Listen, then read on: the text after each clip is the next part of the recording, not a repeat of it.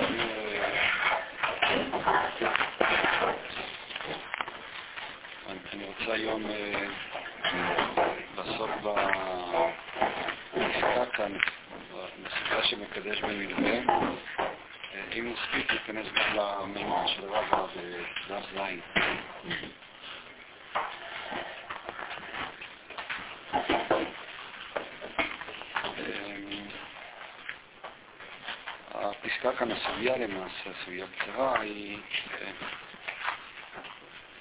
אני אקרא אותה וננסה לראות מה כתוב כאן. אמר הבעיה, המקדש במלווה אינה מקודשת והנאת מלווה מקודשת. אסור לעשות כן לפני הרמת ריבית. אז זה שואלת הגמרא, היה היי הנאת מלווה איך בדמי. אילי אז כפד אמר לארבע וחמישה ומתנהל יותר. לא עדיין מלווה, לא צריכה לערוך לה זימי.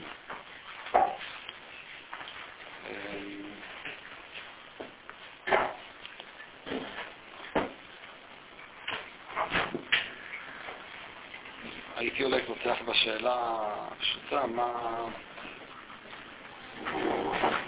הדיון כאן של הבעיה? הבעיה כאן אומר מימרה, עם מה הוא מתמודד במימרה? זה סתם בא לפתור בעיה, מה אחד מישהו שמקדש למלווה? ברור שלא זאת הכוונה של הבעיה, הוא לא בא כאן להתמודד עם שאלה פרקטית, מה קורה לאדם שרוצה לקדש במלווה, ולא רק משום שלא פותר את הבעיה.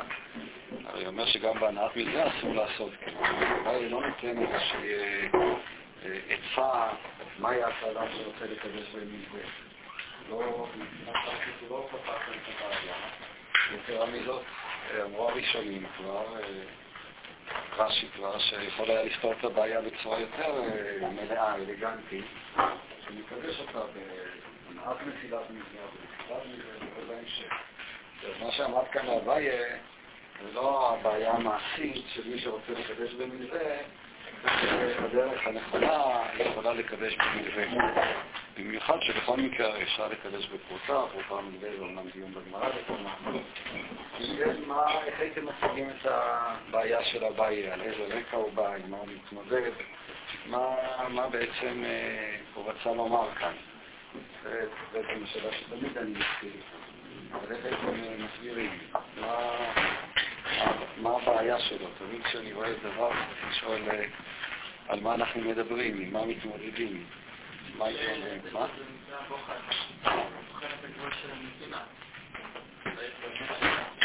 אז אתה רואה את הכל כאילו כשאלה של מבחן, מקרה בוחן של קידושים, של מבחינת הקידושים. ככה רצית להציג את זה. מה?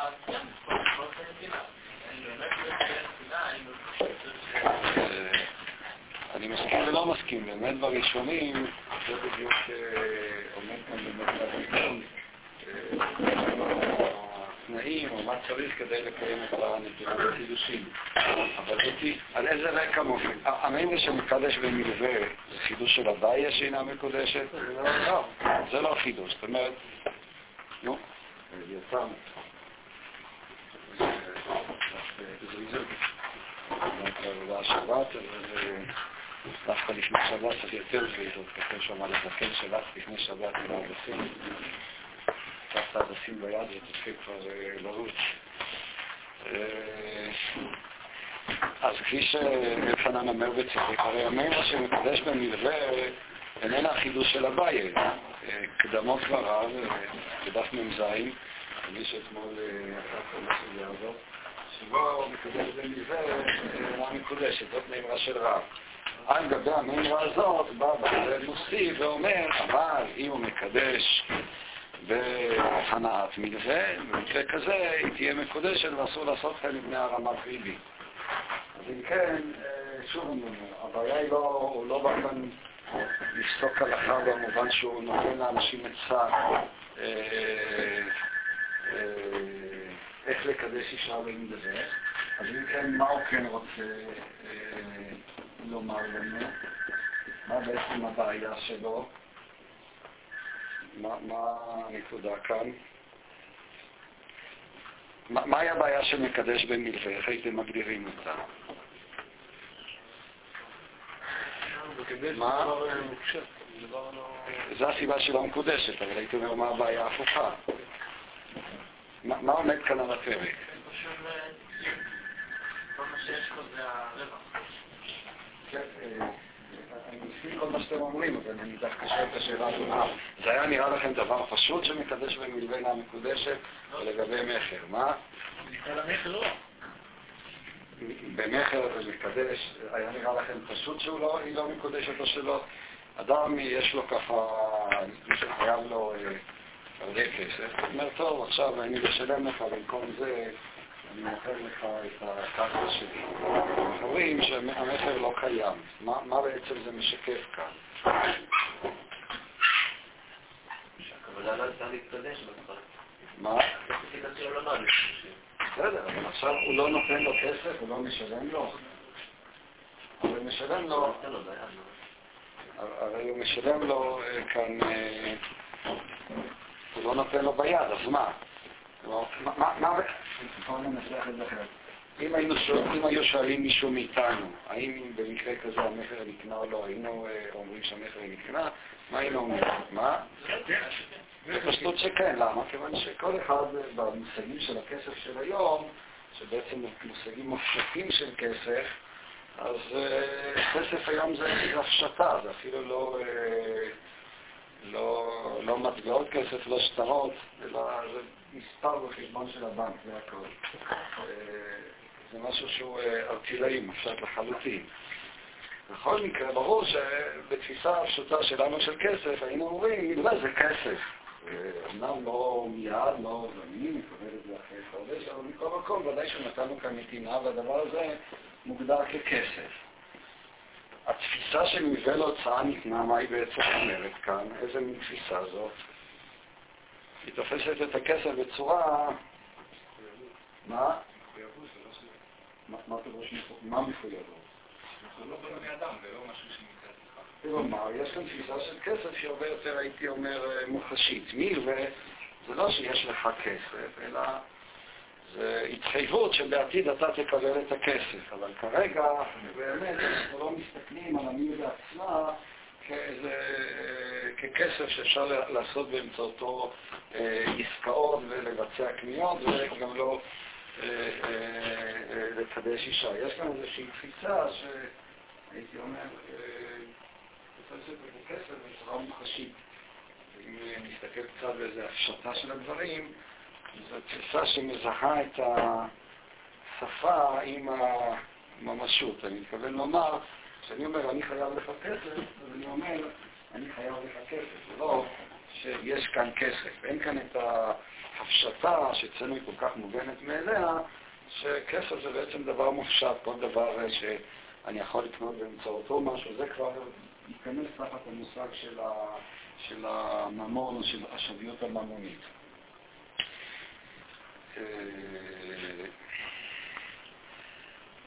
מתי כסף כן הופך למוחשי?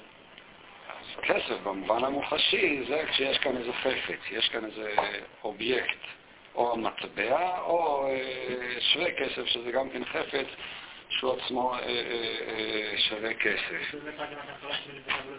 מה? כן, זה ברור לפי התפיסות הללו, גם מלווה לא להוצאה ניתנה, היא לא שוללת עצם התפיסה של הכסף, היא רק אומרת, המוחשיות של הכסף היא כאן קיימת משום שמלווה לאו להוצאה ניתנה. ובעיקר אמור, במקרה שעדיין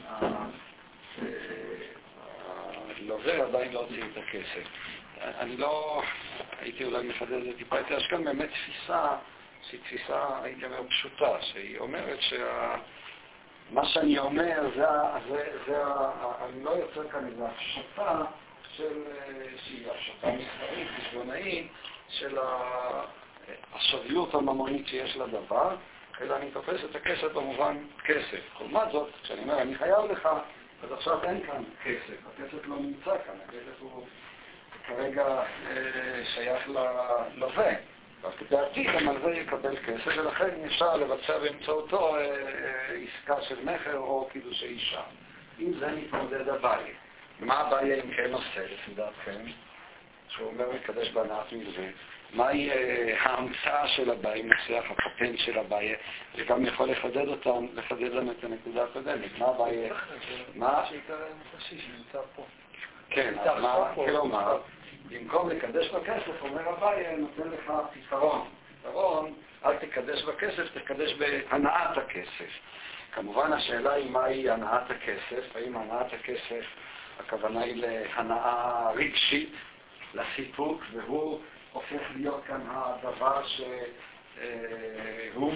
המושא ששווה כאן ממון, בכך שכמו בדוגמאות של רקוד לפניי, חוק לפניי, שאפשר לקדש אישה בצורה כזאת, כלומר זה איזה מין שירות שהוא עושה לו, או שאני יכול להבין את הנאת הכסף, במובן של הנאה ממונית, אל תקדש בכסף, אבל תקדש בערך הממוני של ההלוואה או של נתינת ההלוואה. אבל יש כאן דבר שדי אופייני לתפיסה של הגמרא לפחות, בראשונים אחר כך נראה בדיוק דיון סביב השאלות הללו, משום שבאופן טבעי, מובן, כלל היינו מעלים מחשבה כזאת, לעשות איזה מין פטנט כזה, במיוחד מקדש בהלוואה, אתה מקדש בהנאה של ההלוואה.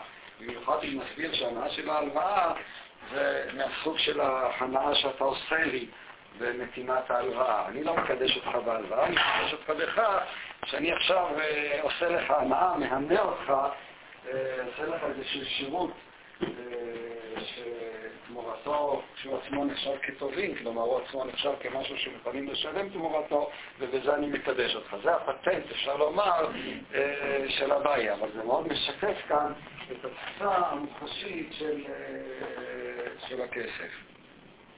התפיסה הפשוטה, הייתי אומר הפשטנית, לא יודע אפילו לקרוא לזה. מה? אני לא מעלים לדעת את האופן של לקדש בשירות. לקדש שירות, במתן שירות. מתן שירות זה אני יכול להבין. כן, אבל זה שאתה צריך להפוך את המלווה ולהפוך את בעיית המלווה בכך שאתה אומר, אני לא מקדש במלווה, אני מקדש בזה שאני עכשיו נותן לך הנאה, בזה שאני נותן לך מלווה. אני רק מלווה כמתן שירות זה לא רחוק מהמחזור בכלל. זה ברור, לא רק שזה לא רחוק אלא אנשים משלמים, כל המושגים של עמלה, בדמי אשראי וכולי, הם כולם בעצם תמורת השירות של ההלוואה, לא תמורת ההלוואה. תכף נדון בדבר הזה, אולי כבר בשביל קצת לעבות את הדיון ואת המערכת המושגית שלנו, הייתי מבחין כאן בכמה הבחנות כשאנחנו מדברים שחשוב מאוד לשים אליהם לב, משום שהרבה פעמים בראשונים במיוחד, אז איתן, תעשה לי בבקשה,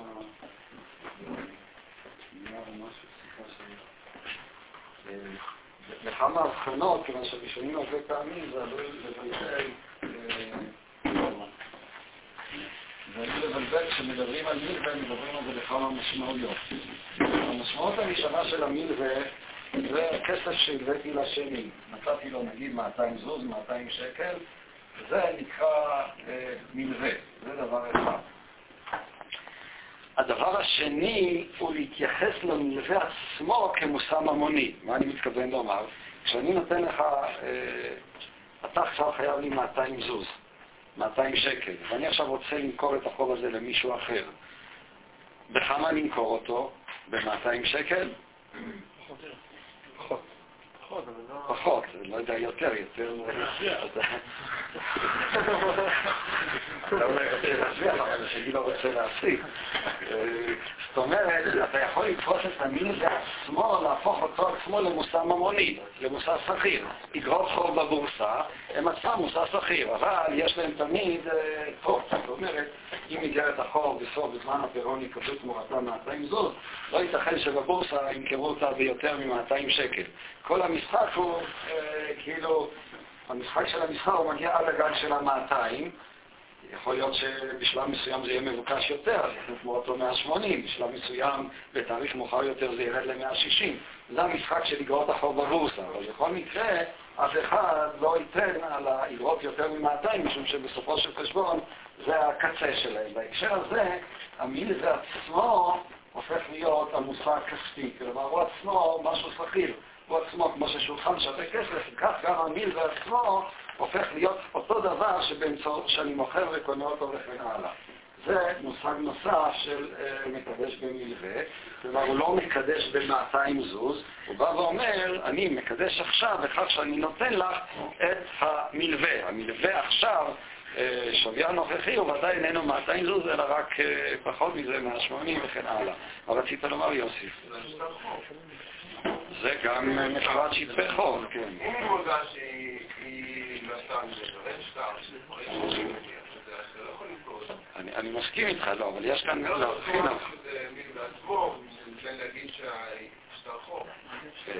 זה לא פשוט, זה לא פשוט. ראשית כל ההבחנה היא בין מלווה של אחרים, מקדש במלווה של אחרים, לבין מקדש במלווה שלה. זאת אומרת, כאן אנחנו לא עוסקים שהוא לוקח מלווה שמישהו חייב לו כסף, והוא עכשיו מוכר או מוסר לה את ההלוואה, ועכשיו אותו אחד יצטרך לשלם לאותה אישה. זה מושג אחר.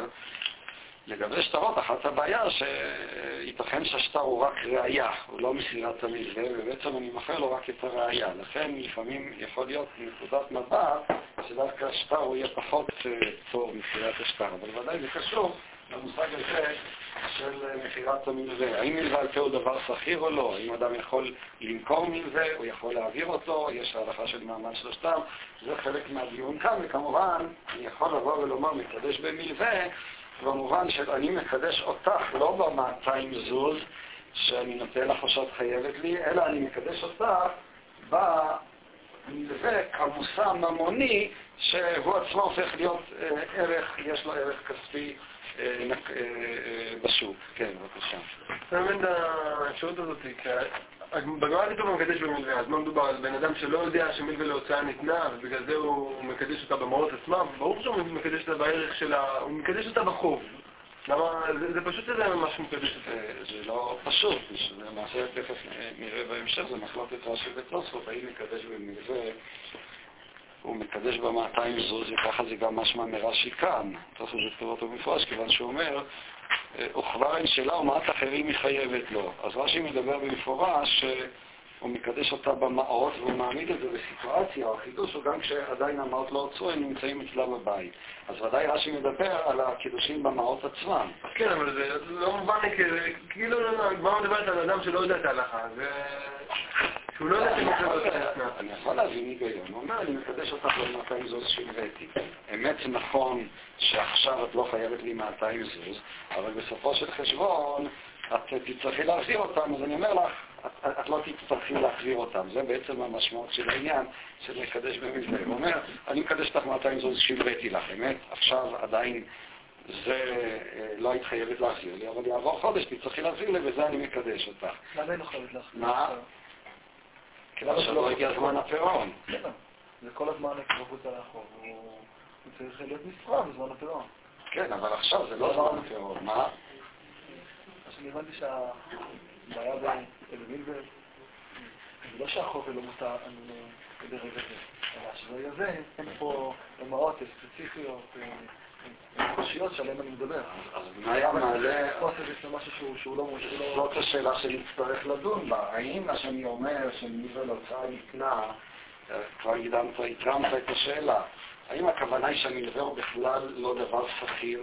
כלומר, מבחינת התפיסה של הגמרא, המלווה איננו אובייקט שהוא שכיר, שניתן למכור אותו, לקנוס אותו, אלא אני כאן באמת צמוד לשפה, ואני אומר, מה זה מלווה? מלווה פירושו שמחר אני אחזיר לך.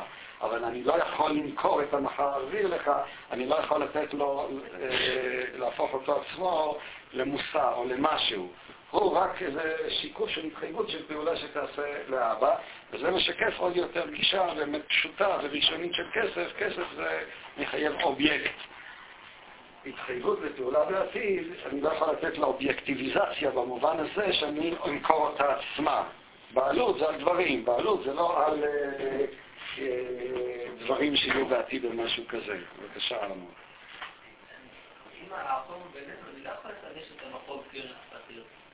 כי החוב כערך סחיר, תמיד לא יהיה פחות מהשווי של החוב עצמו.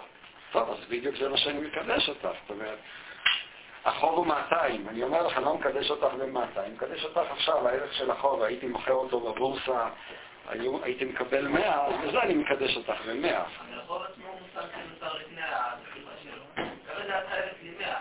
אם אני מקדש... בעצם, על אותו משקל, הייתה יכולה להגיד לנו, מחזיר פחות מ-100, כי כאילו סתם לא, אתה יכול להגיד על זה, אני מחזיר פחות מ-100, כי החוב שווה פחות מ-100. זאת עסקה הגיונית לחלוטין, אם כמובן המלווה מסכים. זאת אומרת, אם בא לווה למלווה ואומר, תשמע, אני חייב להחזיר לך את החוב עוד שנה, אני מחזיר לך את זה עכשיו חצי שנה לפני כן, אבל מחזיר לך פחות. זאת, מבחינה מסחרית, זאת עסקה הגיונית לחלוטין. זה מסחרית כמו ריבית. מה? זה לא ריבית, אני מחזיר פחות. מה? זה רדף של ריבית, אבל... נכון שמבחינה מופשטת יכול להיות, יכולה להתגנב כאן ריבית, אבל זאת איננה ריבית, משום שבשורה האחרונה אני מחזיר לך פחות, יותר מזה, זה הערך העכשווי של הדבר. מה? לא, אני לא יודע, אבל זה נראה שהאמן שאל. ההלכה הזאת נובעת מזה שהחוב הופך לערך סחיר, ואז הלווה והמלווה יכולים לדון עליו. החוב, כל מה שהחוב הוא ערך סחיר, הוא רק כי בין הלווה לבין המלווה הוא דבר לא סחיר. דבר שאני צריך להחזיר 5 שקל ולא פחות, לא פחות במועד הזה ולא במועד הזה. נכון, אבל את זה עצמו אני עכשיו יכול להפוך להיות למושא מכירה. זה מה שעושים היום. מה זה אגרות חוב? זה חוב שהממשלה לבטה אותו, ועכשיו אנשים מתחילים לסחור איתו בבורסה. למה מעמדו של הלווה, למה הלווה לא יכול לקנות בחזרה את החוב שלו, ומה גרע חלקו מכל אדם אחר שלישי שיכול לקנות את החוב הזה? כמו שאני יכול למכור לו את החוב שבינינו, כך אני יכול למכור לך את החוב שבינינו. אין לזה איזושהי בעיה או סתירה הגיונית, מסחרית או משהו כזה. אני חושב שהשארון מתכוון אולי שהמחיר של האיגרת חוב הוא קטן מהסכום ההלוואה בגלל הסיכוי שהיא לא תחזור. לא רק, בין השאר. זאת אומרת, גם רמת הסיכון של החוב, גם היא ודאי נוטלת חלק בעניין. למה לא צריך? הלווה אומר, תשמע, אני יודע, אני טיפו שלא מחזיר חובות, בוא תיקח ממני עכשיו את הכסף, מה שיש לך בכיס זה טוב. זה גם כן לגיטימי. זאת אומרת, עצם הטיעון עצמו לא לגיטימי, אבל זה ודאי נכנס לתוך השיקולים המסחריים. זה בדיוק גם באגרות חוב זה אותו דבר. במקרה של ממשלה, אז יש לזה יותר ביטחון, אבל כאן יש הבדל. זה איגרת חוב אמריקאית, איגרת חוב ישראלית, זה לא בדיוק אותו דבר. זה מושג נוסף. המושג השלישי הוא לא, כאן דנו על השווי של ההלוואה מבחינת המלווה. מה בעצם יש לו ללווה עכשיו? האם בכלל יש לו משהו? ואני יכול לבוא ולומר, יש לי כסף, אין לי את ה-200, אבל עכשיו יש לי 100. כאן יש את המושג הנוסף, שזה בפרספקטיבה של הלווה. יש לו עכשיו על הלווה זכות להשתמש במעות בתקופת ההלוואה. נגיד אם ההלוואה הייתה לשנה, יש לו עכשיו זכות להשתמש במעות הללו לתקופה של שנה. ואז ייתכן לקדש במלווה, לקדש באותה זכות שיש לאותו ללווה להשתמש במעות. הרי השימוש במעות עצמו הוא גם כן שווה כסף. ואם הוא שווה כסף, כאן השאלה האם ניתן לקדש בכסף הזה או לא ניתן לקדש בכסף הזה. איך קוראים לדבר הזה? זה הריבית. זאת אומרת, הערך של השימוש במעות לתקופה מסוימת, זה מה שקרוי האגר נתר, כלומר, סחירות המעות. אני עכשיו, המעות עומדות לרשותי לתקופה מסוימת, וזה בעצם, האגר נתר הוא הריבית. וכאן השאלה, הרי זה בעצם מעשה כשהגמרא אומרת הרווח לזים, מה הגמרא מתכוונת כשהגמרא, הפירוש הראשון של הגמרא, הגמרא שואלת שזה ריבית, איך הגמרא מפרשת הנאת מלווה, השלב הראשון, מה זה הנאת מלווה, מה הפירוש המילולי של הדבר? כן, ההנאה הממונית שיש אותה מהמלווה. המלווה עצמו יש לו ערך ממוני, לא מבחינת המלווה במובן הזה שבעתיד זה יחזור אליו, אלא מבחינת הלווה. הלווה שקיבל כסף לתקופה מסוימת, השימוש בכסף הזה עצמו הוא ההנאה מהמלווה. הוא בעצם הריבית, וזה שואלת הגמרא בצדק. אם נפרש הרדוקציה של הבאי שאומר המלווה, הוא איננו דבר שבאמצעותו אפשר לקדש. הוא איננו מושא שכיר, אי אפשר לקדש באמצעותו. אם כוונת המלווה לקדש אותה באגר נתת, כלומר בעצם זה שאני נתתי לך את המעות לשימוש בזמן מסוים, הדבר הזה נחשב ריבית. היכולת להשתמש בכסף לזמן מסוים הוא הריבית, אבל שואלת הגמרא ריבית מעלייתה.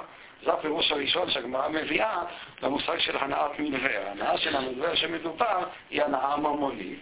הערך הממוני שיש להלוואה, כלומר הערך הממוני שיש לכך שאני נתתי ללווה, המלווה נתן ללווה זכות להשתמש במעות לזמן מסוים, ואז רצתה הגמרא לפרש הרדוקציה של הבאי מלווה להנאה היא באמת קשורה לריבית, והגמרא דוחה שלכאורה הדבר הזה חושב כריבית צופה, כריבית ממש, ולאו דווקא כהערמת ריבית. הגמרא שלה זה משהו אחר. לא, למה? אילם הדעת? כן, זה נקרא אילם הדעת כפה. מה הצדקה של הגמרא? 4 ו-5 דאמר ל4 ב5, מה זה 4 ב5? אני נתתי לו 4 זוזים, ואמרתי לו, אתה תזמין לי 5. מה זה הזוז הנוסף? הזוז הנוסף הוא הרביעי, הוא הריבית. למה הדבר הזה מהווה פירוש להנאת מלווה? למה 4 ו5 זה נחשב הנאת מלווה? מה פירוש הדבר? התשובה היא, זה אגר נתר. ההנאה שיש מהמלווה, ההנאה שיש מהמלווה היא בדיוק הרביעית שהוא הזוז הנוסף, המיותר, שהוא בא ותובע אותו מהלווה, והגמרא באה ואומרת שזאת היא ריבית מעלייתה. כאילו, יש ממש 4 ו-5, זה לא שזה משל כביכול ההנאה שיש לה מהריבית. לפי מה שהבנתי קרב? לא ההנאה מהריבית, הריבית היא ההנאה. כן. אז זה נקרא 4 ו5, מה פירוש? למה לא תסתכל על 4 ו5 כפשט? כי זה ריבית עצמה. זה נקרא ריבית. מה זה הנאת מלווה? הנאת מלווה זאת ההנאה שאם אני הבאתי לך כסף, ההנאה שיש לך מהכסף. ההנאה הזאת היא מהריבית. ואז אומרת הגמרא, אם הוא באמת קצב את הריבית. הוא אמר, בשעה שהוא ידבע לו את 4, הוא אמר, אתה תשלם לי עוד זוז אחד נוסף. תמורת זה שאני מלווה לך, שאני נותן לך להשתמש במעות לתקופה של שנה, הדבר הזה הוא ריבית מעלייתה, זה בדיוק ריבית. הנאת ריבית, הגמרא מפרשת בפירוש הזה, שהכוונה היא להנאה ממונית, הנאה במובן של הנאה ממונית, לא הנאה נפשית, פסיכולוגית, אלא ההנאה הממונית שיש לו לאדם, הרווח הממוני שיש לו לאדם לשימוש במעות. ואז אומרת הגמרא, למה בכלל אני חייב לשלם לך? על כורחנו שהוא קצץ את זה בהתחלה. בהתחלה הוא אמר, אתה תשלם מתמורת ההנאת מזה, ואז לכאורה יוצא שהבאי מכיר לקדש אישה במקרה כזה. אז זה שאלת הגמרא 2 שאלות. השאלה הראשונה, שדבר כזה מוגדר כריבית ממש. הקושייה השנייה של הגמרא שאלת, הרי גם הדבר הזה הוא רק מלווה. למה הוא רק מלווה? משום שהוא לא חייב עכשיו לשלם את הריבית. החובה לשלם את הריבית היא גם כן רק בזמן הפירעון, או בזמן שהם קבעו להם. בכל מקום, לא עכשיו הוא חייב. אם כן, מעמדה של הריבית, כסף שלא מוחשי, כסף שלא נמצא, מעמדה של הריבית איננו עולה מבחינת המלווה על המעמד של עצם ההלוואה עצמה. לפי הראשונים, שאני מתפרש פה שמדובר בהתחלת המלווה, לא המשקף נמצא. אז הוא יכול בלי לקצות, להגיד בעצם ההנאה שמקבל לך כסף, שיש כסף במין, אני מקדש אותה. כן, אז אני רואה כבר, זה הפירוש של הרמב"ם לתירוץ של הגמרא, שהרווח לזינה. אז זה כבר ניכנס בהמשך לתירוץ הבא של הגמרא. הדבר הנוסף שיש כאן, דיברנו כאן על המלווה עצמו, דיברנו על המלווה כמושא ממוני, דיברנו על השימוש במעות, שזה כבר הבעלות של המלווה, היכולת שלו להשתמש. אלה כולם יכולים להיכנס תחת המושגים. מה הדבר הרביעי שיש כאן שעוד יכול להיכנס כאן, וכבר הזכרנו את זה, אבל מה עוד יכול להיות במקדש במלווה? אמיתי, מה העניינים? מה? כבר לפנת לשבת, מה? לא. עוד לא. מה? בשבוע הקודם. בשבוע הקודם. אפשר בשבת גם כן ללמוד, לא להפך. כיף יותר בשבת. אתה עושה מהשבוע ומתאמץ, בשבת עושה בלי תאמץ. אבל זה לא פחות יעיל. אוקיי. מה הדבר הרביעי שאפשר באמצעותו לקדש כאן במלווה? שאני יכול לקרוא את מקדש במלווה? מה? מה? הרווח לזימני, זה נראה בהמשך. מה זה בדיוק הרווח לזימני? אבל אני כרגע דן כאילו ניתוח מושגי של האפשרויות. איזה עוד אפשרות יש לקדש במלווה?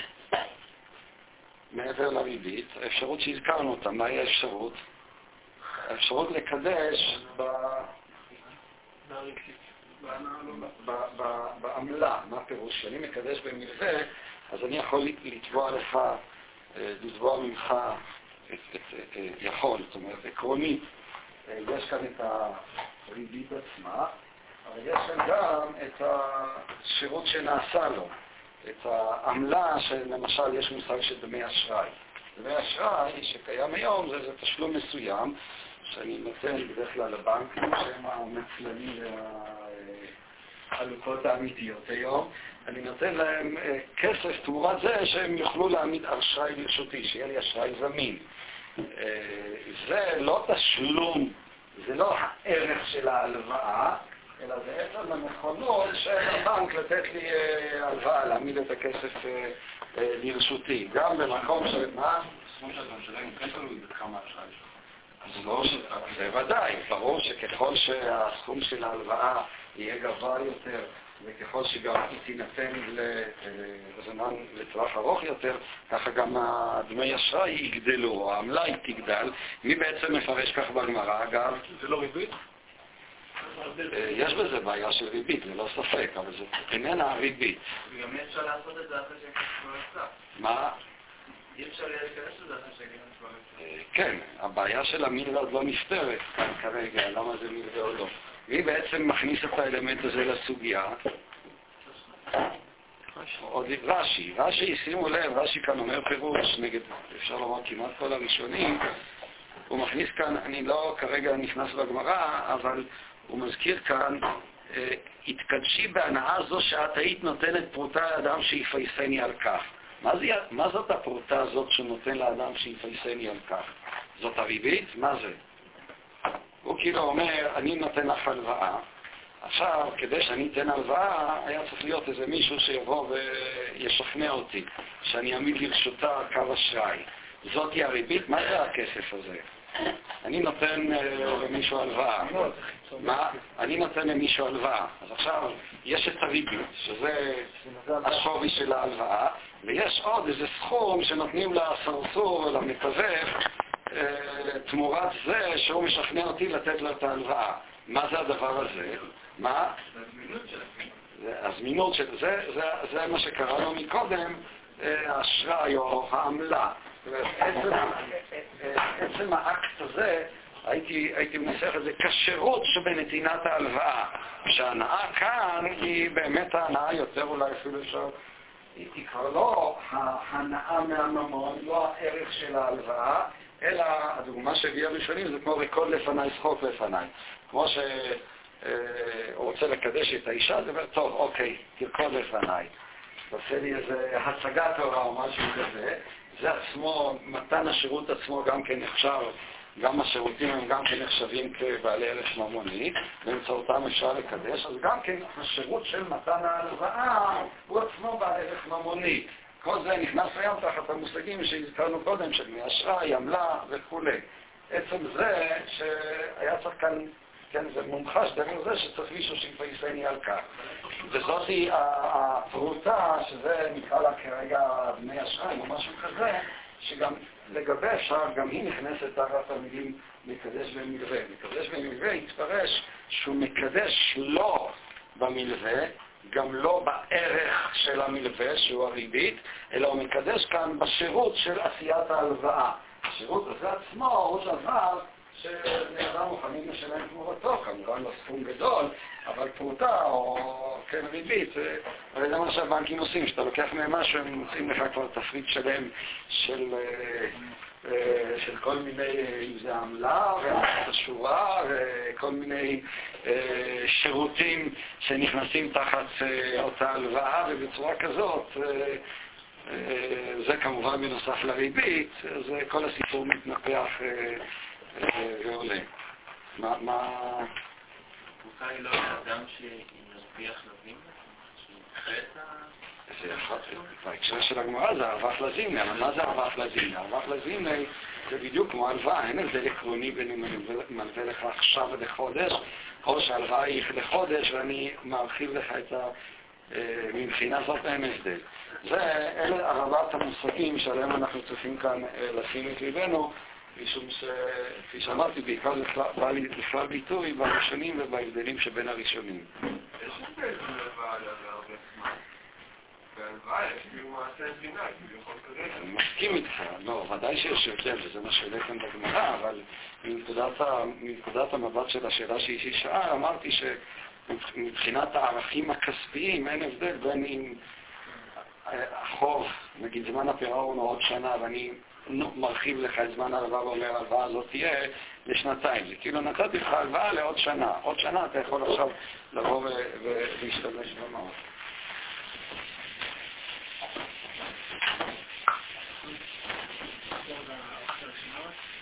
האופציה הראשונה זה לקדש במלווה, זה לקדש אני הבאתי לך 200 שקל, אני אומר, אני מקדש, אותו אדם אומר לי שאני מקדש אותך ב-200 שקל עליו. אמת נכון שה-200 שקל כרגע את אינך חייבת להחזיר לי, אבל למעשה אני אומר, אני מוותר לך כאילו על החוב, מוותר לך על ה-200, ואומר, מקדש אותך ב-200 שלא תצטרכי להחזיר. זה מקדש במלווה. כן, זה לא הנאת מלווה. זה לא חזר. לא, אני חשבתי שאתה שואל על מה שאתה, על הנאת מלווה. האופציה הראשונה, אמרנו, זה כולם נכנסים תחת מלווה והנאת מלווה. השניים הראשונים עסקו במלווה, שזה ה-200, ולאחר מכן היה לנו את האפשרות השנייה של 180, כלומר, נותן רפלקסיה למלווה עצמו והופך אותו למושג עצמו שהוא שכיר, מושג אחד שהוא גם כן נכנס תחת המלווה, זה ערך המלווה. הערך של המלווה ברגע הנוכחי, ואחר כך לגבי הנאת מלווה, אתה צודק שאני צריך להציג את זה בצורה מחלקת. הנאת מלווה כוללת בתוכה, מה שאני ראיתי, זה שתי אפשרויות.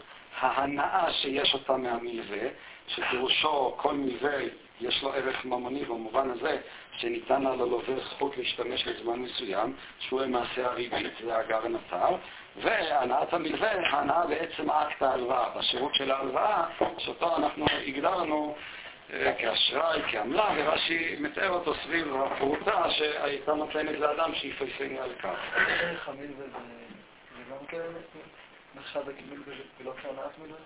למה זה נחשב כהנאת מלווה? ערך מלווה בפשטות זה לא הנאת מלווה. הנאת מלווה זה מה? זה לא הדבר עצמו.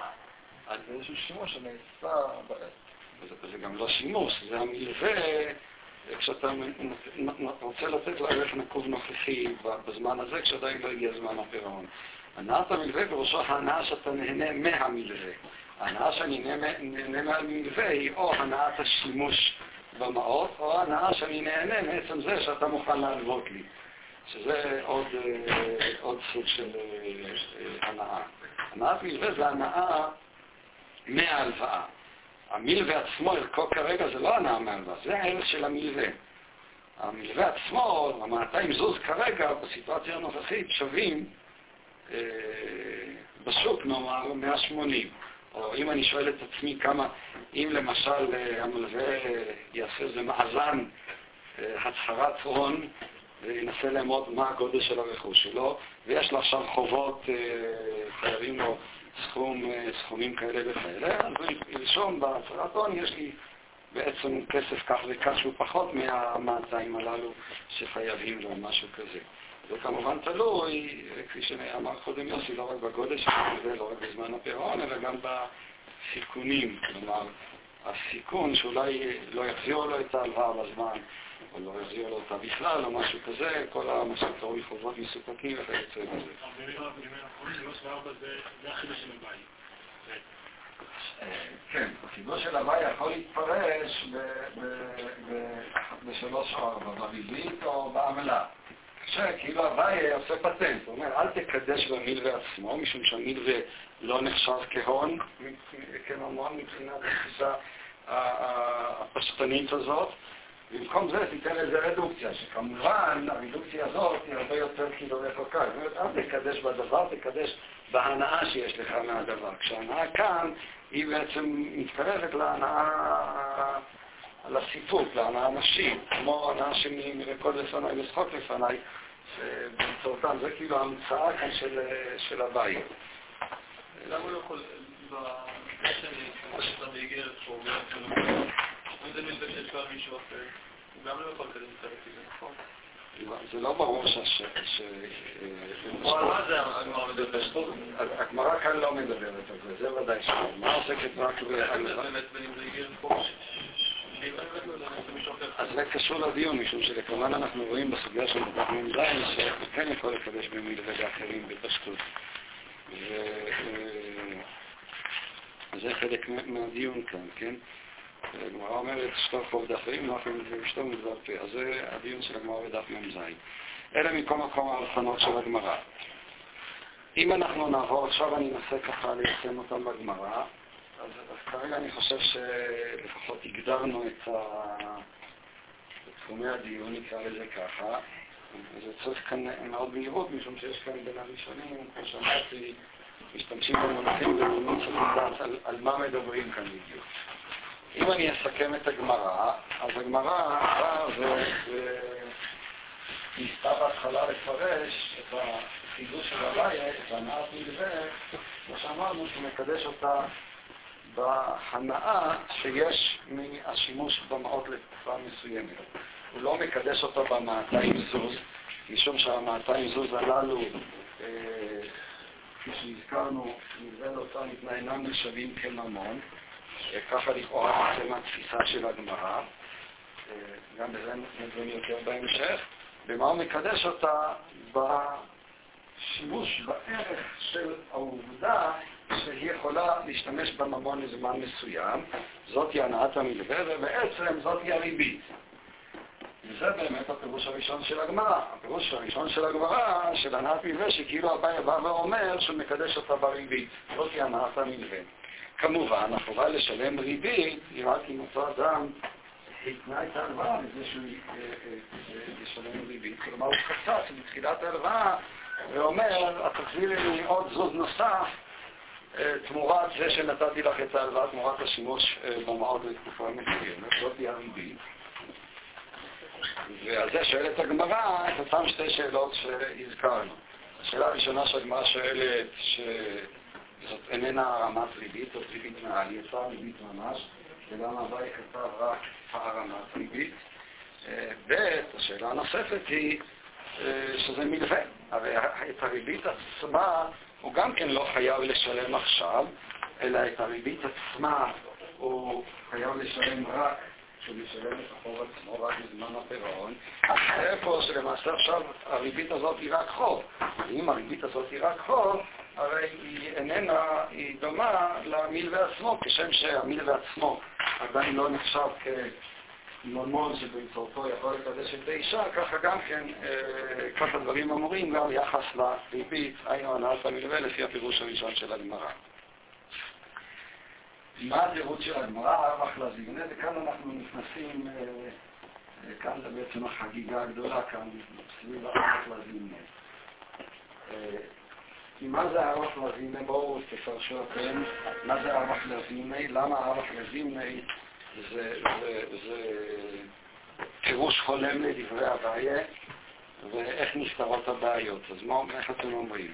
מה זה ערף לזימני? ולמה הגמרא מפרשת ערף לזימני? מה זה ערף לזימני? למה, איך פתאום נכנס ערף לזימני לתוך המילים של הבעיה, הנאת מלווה? הבעיה אמר הנאת מלווה. אמרנו שהבעיה רצה להמציא את הפטנט איך אפשר לקדש במלווה. המלווה עצמו לא נחשב כממון, אז הבעיה המציא כאן אפשרות. מה שכאן קיים, כפי שאמרתי, זה ניסיון, אני לא בטוח שצריך להעביר את העוקץ, יש כאן עוקץ מאוד חריף. זה ניסיון לגשר על הפער בין התפיסה, הייתי אומר, הראשונית, שמלווה זה כסף, זה ממון, מה זה משנה ההפשטה שלו, כמו התפיסה שאומרת לא. התפיסה המוחשית של הממון, התפיסה הפשטנית של הממון. אז הבאי בא ואומר, אני יכול להשתמש בממון לא בצורה ישירה, אלא בין ההגדרה המשנית שלו, של הממון. לא להשתמש בממון, להשתמש בהנאה. ההנאה היא דבר מוחשי, ההנאה היא דבר עכשווי, היא דבר כאילו זמין. זה כאילו ההמצאה או הרדוקציה של הבאי, שהיא באמת אופיינית לצורת חשיבה כזאת, במובן שאתה נותן רדוקציה להפשטה באמצעות המושג של ההנאה, שהוא הופך להיות מושג מוחשי.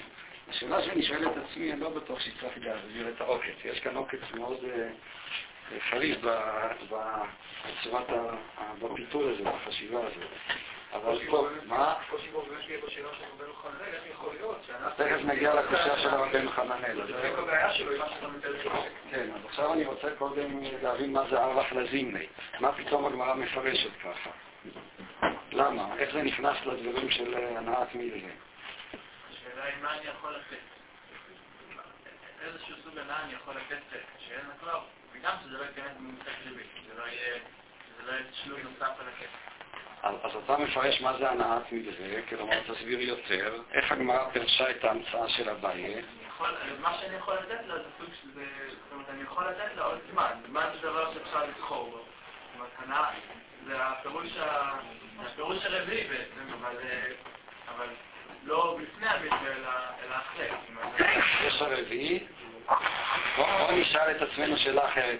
איזה פירוש אלטרנטיבי הייתם עושים לגמרא והנאת מלווה?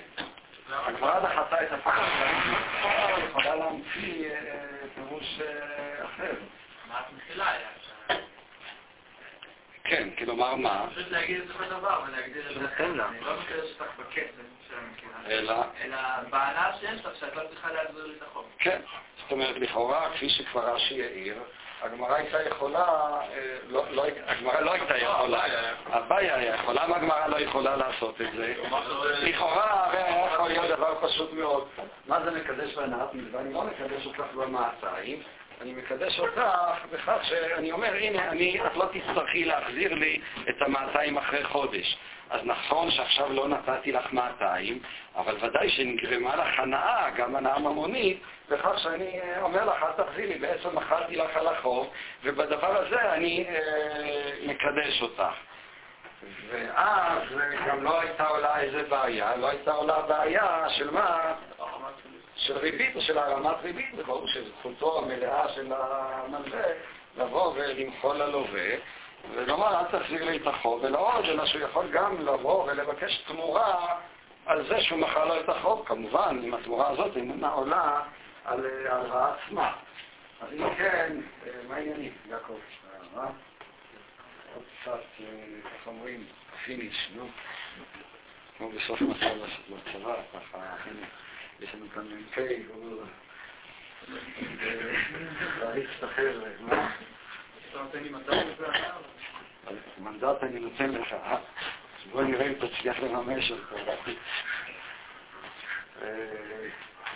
רבותיי, כך אומרים, ביום חמישי קובעים את השבת, לפי מי שאומר מה? אז לכאורה, רק אני אסיים את המשפט, סליחה. ההצעה שרש"י הציע, לכאורה היא הצעה מצוינת, גם להבעיה, למה הבעיה צריך להתפטר ולפרש הנאת מלווה וערף לזימני? אמר במחילת המלווה, ואז לא תהיה הבעיה של ריבית, וזה הפירוש הטבעי, או הגמרא לא יכולה לפרש את זה בדברי אביי, משום שהגמרא היא מחויבת לדברי אביי שיש כאן הרמת ריבית. הפירוש הזה אין בו הרמת ריבית. יחד עם זה, השאלה אם כן תשאל על אביי. הגמרא בכל זאת מפרשת ארווח לזימני. מה זה ארווח לזימני? למה ארווח לזימני יכול לתת לי, לספק לי פירוש להנאת מלווה? אז ההנאה היא ממה? חיצונית להלוואה. כלומר, הבעיה בא ואומר, הבעיה הוא לא כאן מנסה לתת איזו רדוקציה ממונית מוחשית למלווה שהוא מופשט. הבעיה כאילו נותן לנו איזושהי עצה איך בכל זאת להשתמש במלווה שכרגע הוא לא בעין ואני לא יכול לעשות בו עסקאות. הוא אומר, הנה יש לי פטנט בשבילך איך בכל זאת תוכל להשתמש במעות הללו כדי לעשות עסקה, אף על פי שהמעות הללו הם אינם בעין, הם לא נחשבות כממון. איך? תיקח את המלווה עצמו ותבוא ותאמר, תדחה זמן הפירעון. אם אתה דוחה זמן הפירעון, אתה יכול לקדש את האישה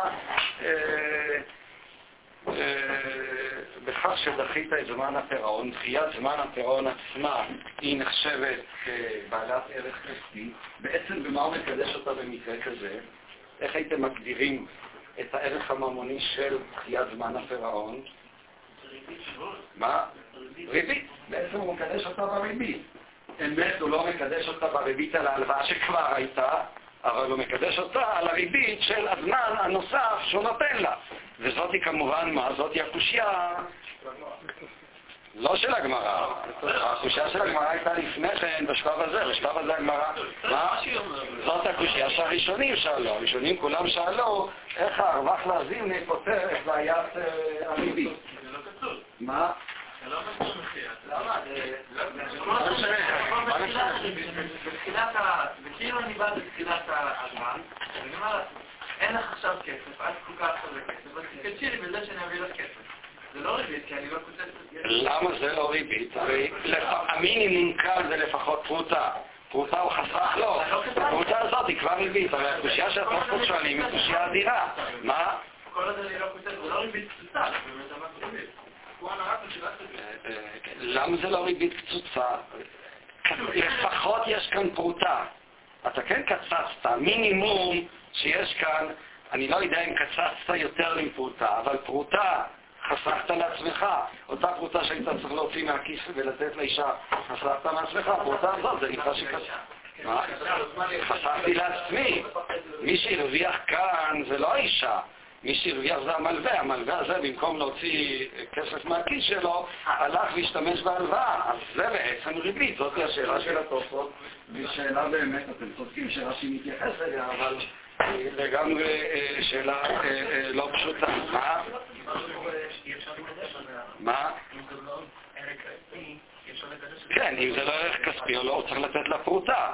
זאת אומרת, בכל מקרה, ההנאה הזאת של הרווחת הזמן, שהיא בעצם הריבית, היא ודאי בצורה פשוטה, כמו שתוספות שואלים, נחשבת ריבית קצוצה, משום שיש כאן פרוטה שבאמצעותה, לפחות פרוטה שבאמצעותה אני מקדש את האישה. מה שאתה מצב, כאילו בשירות שהיא מוכנה לשלם.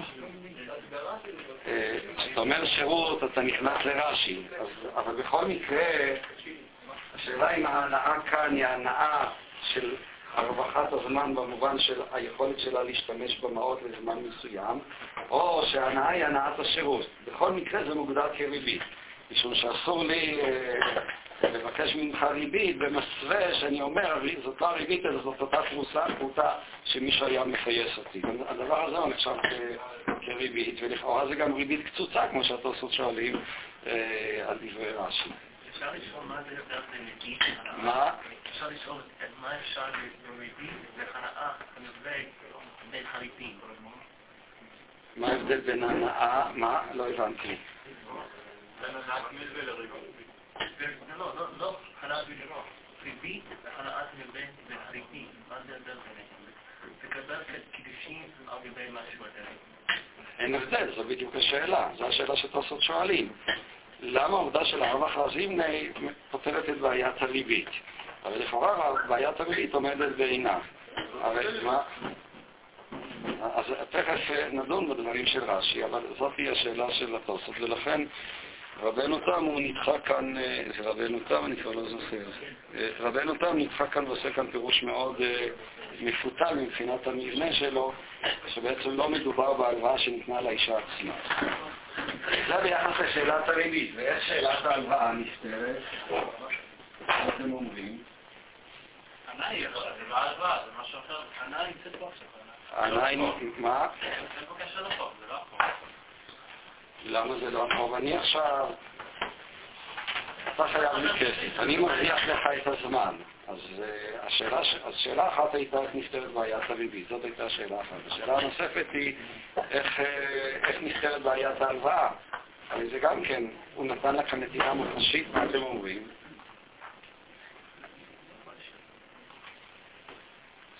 איך נפתרת כאן בעיית ההלוואה? זה לא החוב, זה לא משהו שכבר נמצא אצלו שהוא עכשיו כביכול נותן לו משהו, הדבר הזה... למה לא?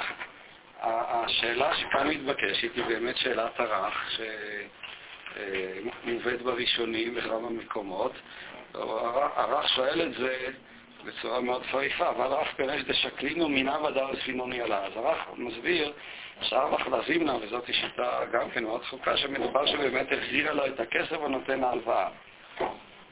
למה? ואיבא דלא שקלינו, איך עדיף הנאת מלווה ממלווה עצמה, יציבה בערה וגיורא בשמי שמיא.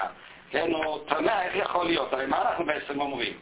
המלווה עכשיו הוא לא נמצא, אין כאן כסף. הכסף הזה שייך עכשיו למי? הוא שייך ללווה. אז אני בא ואומר, אני לא מקדש אותך בכסף, שהוא לא נמצא, אני מקדש אותך בהנאה שהיא השימוש בכסף. אם אין כסף, אז איך אפשר... איך הדבר הזה נקרא שאני נותן לך שימוש בכסף? אין כאן כסף, אין לי כרגע כסף. כל מה שיש זה רק ניירות, זה רק מספרים. אז מה פירוש הדבר שאני נותן לך עכשיו את ההנאה שהיא הערך של השימוש בדבר? לא נתתי לך עכשיו שום דבר. עכשיו אין לי. כשאתה תחזיר לי את הכסף והגיע זמן הפירעון, אז אני יכול לתת לך עוד פעם כסף ולתת לו דמי השימוש. אבל אני לא יכול לתת לך דבר שאין לי אותו עכשיו. אז מה ההבדל אם כן בין הדוגמה הראשונה שהגמרא שאלה היינו מלווה, לכאורה מה שהרח שואל באמת זה יציבה בערה גיורא בשמי שמיא. מה? הכסף שלי נמצא אצלו, זה שעכשיו הוא לא מחשוב לזה. אם הכסף שלך נמצא אצלי או ההפך, אז אני אקדש אותך בכסף עצמו. אבל זה הרי אנחנו אומרים, התפיסה כאן היא שכשאני מלווה לך כסף, עכשיו אין לי כסף. יש לי ממך התחייבות שבעתיד, עוד שנה, אתה תיתן לי את הכסף. כרגע הכסף הוא שלך. זה המושג של מלווה להוצאה ניתנה, התפיסה, כפי שאמרתי, הלא מופשטת של כסף. כסף זה אומר שיש כסף. כרגע הכסף הוא שלך, בעתיד אני אקבל אותו. אז עכשיו אני נותן לך משהו שהוא שלך, משהו שאיננו. יש רגעים שיענו לזה. זאת אומרת שכל הזמן יש איזושהי דיבה בינינו, ויש לך חובה לעשות את זה כל הזמן. אוקיי, אז תקדש בדבר הזה עצמו. למה אתה צריך את האבח לזים? אז באמת, אולי, אם כבר התחלנו כאן, משום שהדבר הזה באמת מהווה צומת, אז הרשב"א אומר בלשון מאוד לקונית כזאת, הוא מביא תריף, הוא אומר, אף על פי שהריף עצמו באמת איננו כשיטת הרשב"א, אבל הוא מסתמך בכל זאת על דברי הריף,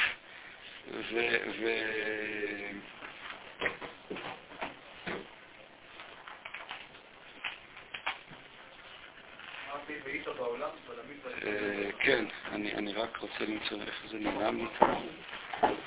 וכן פירש הרב אלפסי ז"ל, הנאת מלווה איתה בעולם, אבל המלווה עצמה אינה בעולם. אז בואו תסבירו לי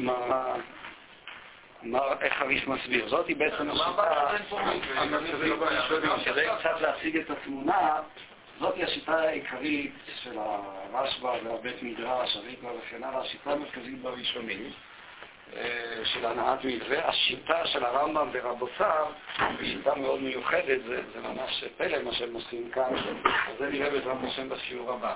אבל עכשיו אני אתן בשיטה המרכזית שהיא השיטה של הרשב"א אומר מלווה לאיתה והנאה איתה, אבל לכאורה הרב צודק. איך יכול להיות? איך אתה יכול לטעון שהנאה מדבר היא משהו ממשי כשהדבר עצמו לא נמצא? אני לא יכול לתת לך משהו שאין לי אותו. אם הדבר הזה כרגע לא נחשב שלי, איך אני נותן לך משהו שהוא לא שלי, משהו שעכשיו הוא שלך, אני יכול לבוא ולומר, זה היציב הדר, זה מין פרדוקס, כפי שהוא אומר. גם בהלוואה עצמה יש הנאה. כשבתחילת ההלוואה עצמה יש הנאה, ועדיין רואים שהיא לא יכולה להתקדש, או שהיא לא תקדש בהנאה הזאת. כשהוא מוכן אז רגע, אתה עונה או שאתה... לא, אני מחדד את השאלה. אתה מחדד את השאלה. זה לא רק שבחוב עצמו היא לא יכולה בהנאה של מתחילת הזמן, גם בהנאה של מתחילת המילוה היא לא מתקדשת. אבל נפרש לה. סתם כשהוא מוכל, אז יש לה הנאה. סתם בחיים חושבים שאפשר לקדש. כי החוב בסופו של דבר כן מגיע. אומר לנו רב, לא. מלווה לא עשה ניתן. זאת אומרת, החוב עצמו הוא לא אצלי. אני קובע חד משמעית שהמלווה הוא ברשות האישה. לעומת זאת האופציה של הנאת מלווה של הזמן היא נפרדת מהחוב, היא משהו חדש שאני כן יכול לתת, ואי אפשר להגיד שהוא לאותה ניתנה, אי אפשר להגיד שהוא אצל האישה, הוא אצלי. למה אי אפשר להגיד את זה? כי זה לא החוב. ומה הוא מחדש אותה? מהי הנאת המלווה? אני חושב שמה שחשבון אומר, שהשאלות של ביטה ובייסה הן לא שאלות צריך שהרב תפס אותם שזה קיים או לא קיים, כי האמת זה לא קיים, הרבה יותר מאשר זה לא קיים. ויש לו בעצם הפוקוס של השאלה, האם זה ברשותו שזה אצלו או שזה אצלה. המלווה עצמה היא אצלה, ולכן היא איננו. ההנאת מלווה זה דבר שכן בלי אותו לעשות. שניהם לא קיימים באותה מידה, שניהם מופשטים לגמרי, וישנם מושגים שאני משתמש שם רק לצורך הדיון, מבחינת השפה. אבל האיתה ולייתה ברשותי בשביל לקדש להם. כיוון שהמלווה לא ניתנה, זה שלה. קיים ולא קיים ולא משנה, זה אצל האישה. אני לא יכול לקדש את זה כי זה יצא ממני, להביא לפיקדון. לעומת זאת, כשאני בא עם הנאת המלווה, הנאת המלווה זה דבר שנמצא אצלי. באותה רמה שהמלווה נמצא אצלה. שניהם לא נמצאים, אבל זה אצלי, ואתה אני יכול. ריבאה ואמינה בדף מ"ז, שרצו להגיד במחלוקת הנאים בברייתא הראשונה. רצו לפרש את זה במלווה לאותה ניתנה. ואז כאילו, לדעת אפשר היה לקדש במלווה. אחרי חושלה, כי אז אם אפשר לקדש בזה, אז אי אפשר לעשות בזה מכר. ההנחה שם היא שיש איזשהו ביטחון כספי שהכסף יחזור אליי. ולכן זה דבר שהוא כאילו נמצא אצלי ואני יכול לקדש בו. אבל אומרים, לפי ההבנה של רב, שמלווה לא ניתנה, אין לי שום אחיזה בקשר, וזה לא לגמרי אצל האישה. וגם אין לי ביטחון כלכלי כאילו שהכסף יחזור אליי. לעומת זאת, את האופציה של להעריך את המלווה, את ההנאה הזאת היא אצלי לחלוטין, אף אחד לא יכול לקחת אותה ממני. יש לי... אני תמיד יכול ולא יכול, לעומת החוב, יש בזה איזשהו חוסר ביטחון שזה יחזור אליי, לפחות לפי הקביעה של רב, של ההוצאה ניתנה, ואין לי שום אחיזה בזה. אני שומע עוד מישהו רוצה לחדד את זה? מה אתם אומרים? אמרם, אתה איתנו? מה שבעצם אומרים, אבל כאן אנחנו מתקרבים צעד נוסף, חזק פנימה לתוך הנושא שלנו. מה שדיברו בשמו מסמרו, זה בעצם דבר כזה. הבעיה היא איננה הפשטה, אלא הבעיה היא אחרת. מה פירוש הדבר? כשאני עכשיו נותן לאישה את אותה מעות שאינם ברשותי, אני מעריך לה את הזמן, אני בעצם נותן לה עכשיו הלוואה. האם נתתי לה כאן ממון או לא נתתי לה ממון? האם בזה... אני בא ואומר, נאמר ככה, אני עכשיו נותן לה הלוואה, אבל אני אומר, ההלוואה שאני נותן לך עכשיו, המעות יעמדו לרשותך בעוד חודש. כרגע נתתי לה מעות לשימוש של עוד חודש. האם זה נחשב כנתינת ממון או לא נחשב כנתינת ממון? מה אתם אומרים? הרי מה שבעצם הוא עשה עכשיו, הוא כאילו בא ואומר, אני נותן לך כרגע הלוואה, אבל את המעות, את ההלוואה הזאת, היא תעמוד ברשותך עוד חודש. האם נתתי לה, מה? ארבח לזינה, זה בדיוק מה שקורה כאן. כרגע יש מעות שהיא הייתה צריכה להחזיר אותם עוד חודש, כן? כרגע אין לי מעות. אני מרוויח לה את הזמן, שפירושו שכרגע אני נותן לה הלוואה, לא לחודש הקרוב, אלא לחודש אחרי זה. נתתי לה כאן ממון או לא? מה? המעות כבר אצלה. מה? המעות נמצאות אצלה. זה שעדיין אין לה את המעות. כן. מה? במקרה הראשון, היא לא מקבלת כלום, אין לה מזה שום הנאה גם. אם אני מלווה לך כסף, עכשיו מקבלת לך הלוואה, כסף שעוד חודש יעמוד לרשותך. אז עכשיו בעצם נתתי לך זכות שימוש, לא הבטחה, נתתי לך זכות שימוש במעות שיתחיל עוד חודש. זה יחשב כנתינה או לא יחשב כנתינה? אני נמדוד את זה לקהנה. אז אתה אומר, נמדוד את זה, אז מה? כן, זה נחשב כהנאה. זה נחשב כהנאה. זה לא מקרה כאן. למה זה לא מקרה כאן? כי עכשיו הוא לא נותן לזה עוד חודש, הוא נותן לזה עכשיו. לא, עכשיו זה כבר אצלה, אין עכשיו שום דבר. אין לה עכשיו כסף. בסדר, הוא עכשיו זה ההנאה, זה שהוא לא מטריד אותה. ההנאה זה לא שלא מטריד אותה, ההנאה שהוא נתן לה זכות לשימוש באותן מעות לעוד חודש. הרי עוד חודש הם כבר כן יהיו שלו. הרי תצטרך להחזיר לו את זה. אז עכשיו נותן לה את המעות הללו שיעמדו לרשותו שהם כבר יהיו שלו. בסיום זמן הפירעון הוא נותן לה עכשיו הלוואה לעוד חודש. מה שכאן בעצם נאמר בדברים, זאת היא הנקודה. אף על פי שהמעות עכשיו אינם בהן, המעות עצמם, כלומר יש להבחין בין אם הוא מקדש אותה ב-200 זוז, לבין אם הוא מקדש אותה במה? מה? כשהוא מקדש אותה בארבע חלזים, במה הוא בעצם מקדש אותה? הוא מקדש אותה ב-200 זוז הוא מקדש אותה בזה שהוא נותן לה 200 זוז לשימוש מסוים. אבל זה 200 זוז לא משמעי. מה? 200 זוז לא משמעי, זה לא נגוץ, זה לא לא נותן לה את ה-200 זוז בצמיתות. הוא נותן לה זכות שימוש במעות. רק זכות השימוש הזאת הוא לא נותן לה אותה כרגע. השימוש יעמוד ברשותה לא כרגע, אלא השימוש יעמוד ברשותה בעוד חודש. אבל בעוד חודש זה יהיה כסף שלא ממשי, ואז הוא יוכל כאילו כבחות. בעוד חודש זה יהיה כסף שלא ממשי שיתקן, אבל כרגע זה לא. אבל כרגע הרי אין את הכסף. אז במה כן הוא מקדש אותה? אם הוא לא מקדש, אבל כרגע אין כאן מעות ש... זה ירד מקודשת מכמה מאוד 30 יום. עכשיו מתייחסים לכסף שיהיה ממשי בעוד... ירד מקודשת עכשיו בעוד 30 יום, נתן עכשיו כסף, ואומר שקידשים יחולו בעוד 30 יום. כאן המצב הוא הפוך. אני רוצה לקדש אותה עכשיו, בכסף שיגיע. התשובה כפי ש... לא, אבל הנתינה היא עכשיו, זה לא שהנתינה תהיה עוד 30 יום, הנתינה היא עכשיו. אבל מה נתתי לה עכשיו? נתתי לה... מה נתתי לה עכשיו? יודעת שעוד 30 יום יהיה לה... לשון אחרת, מה נתתי לה? נתתי לה זכות שימוש במעות. זה מה שנתתי לה עכשיו, שזכות השימוש במעות הזו היא כבר עכשיו היא יכולה לבוא ולומר, יש לי, היא יכולה עכשיו כאילו ללכת למכולת ולקנות דברים ולומר, תשמע, תן לי אשראי משום שאני אשלם לך אחר כך או משהו כזה. למה דבר כזה נחשב כן כמשהו באין? כאן הנקודה. זאת אומרת, כאן בראשונים, בפירוש הזה של הראשונים, וזה בדיוק הנקודה שבגללה רש"י חולק ולא מקבל, אנחנו תופסים שזכות שימוש במעות היא נחשבת ממון. כלומר, כאן למעשה אנחנו חורגים מהתפיסה הפשטנית הרגילה שאיתה אנחנו פתחנו, שמלווה לא נחשב ממון. מלווה נחשב ממון. כלומר, מה למשל יהיה אם הוא יקדש אותה במלווה, אבל הוא אומר, אני לא מקדש אותך ב-200 זוז, אני מקדש אותך בערך של המלווה עכשיו. זה האפשרות שניים שראינו. כלומר, אני מקדש אותך עכשיו ב-180 זוז, שהמלווה הזה ערכו הוא... מה? הרבה פחות. לא, אתה צודק, אבל אתה גם לא צודק. זאת אומרת, מה שאני מתכוון לומר, אפשר לתת רדוקציה ממונית לעצם זכות השימוש במעות לזמן מסוים, כפי שאפשר לתת רדוקציה ממונית לערך של מלווה כפי שהוא שווה עכשיו. זכות שימוש במעות לזמן מסוים היא כסף, היא ממון, ואני יכול לקדש את האישה בזכות הממונית שנתתי לה. הזכות הממונית, כפי שאומר כאן הרשב"א בשמו של הריב, זה איתה בעולם. ההנאה הזאת היא דבר שכיר, היא דבר שבאמצעותו ניתן לבצע את הקניין. אבל אז אני שואל, למה אי אפשר לבצע את הקניין באמצעות 200 הזוז עצמם? מה ההבדל? מה ההבדל? הרי זה בעצם מה? מה ההבדל?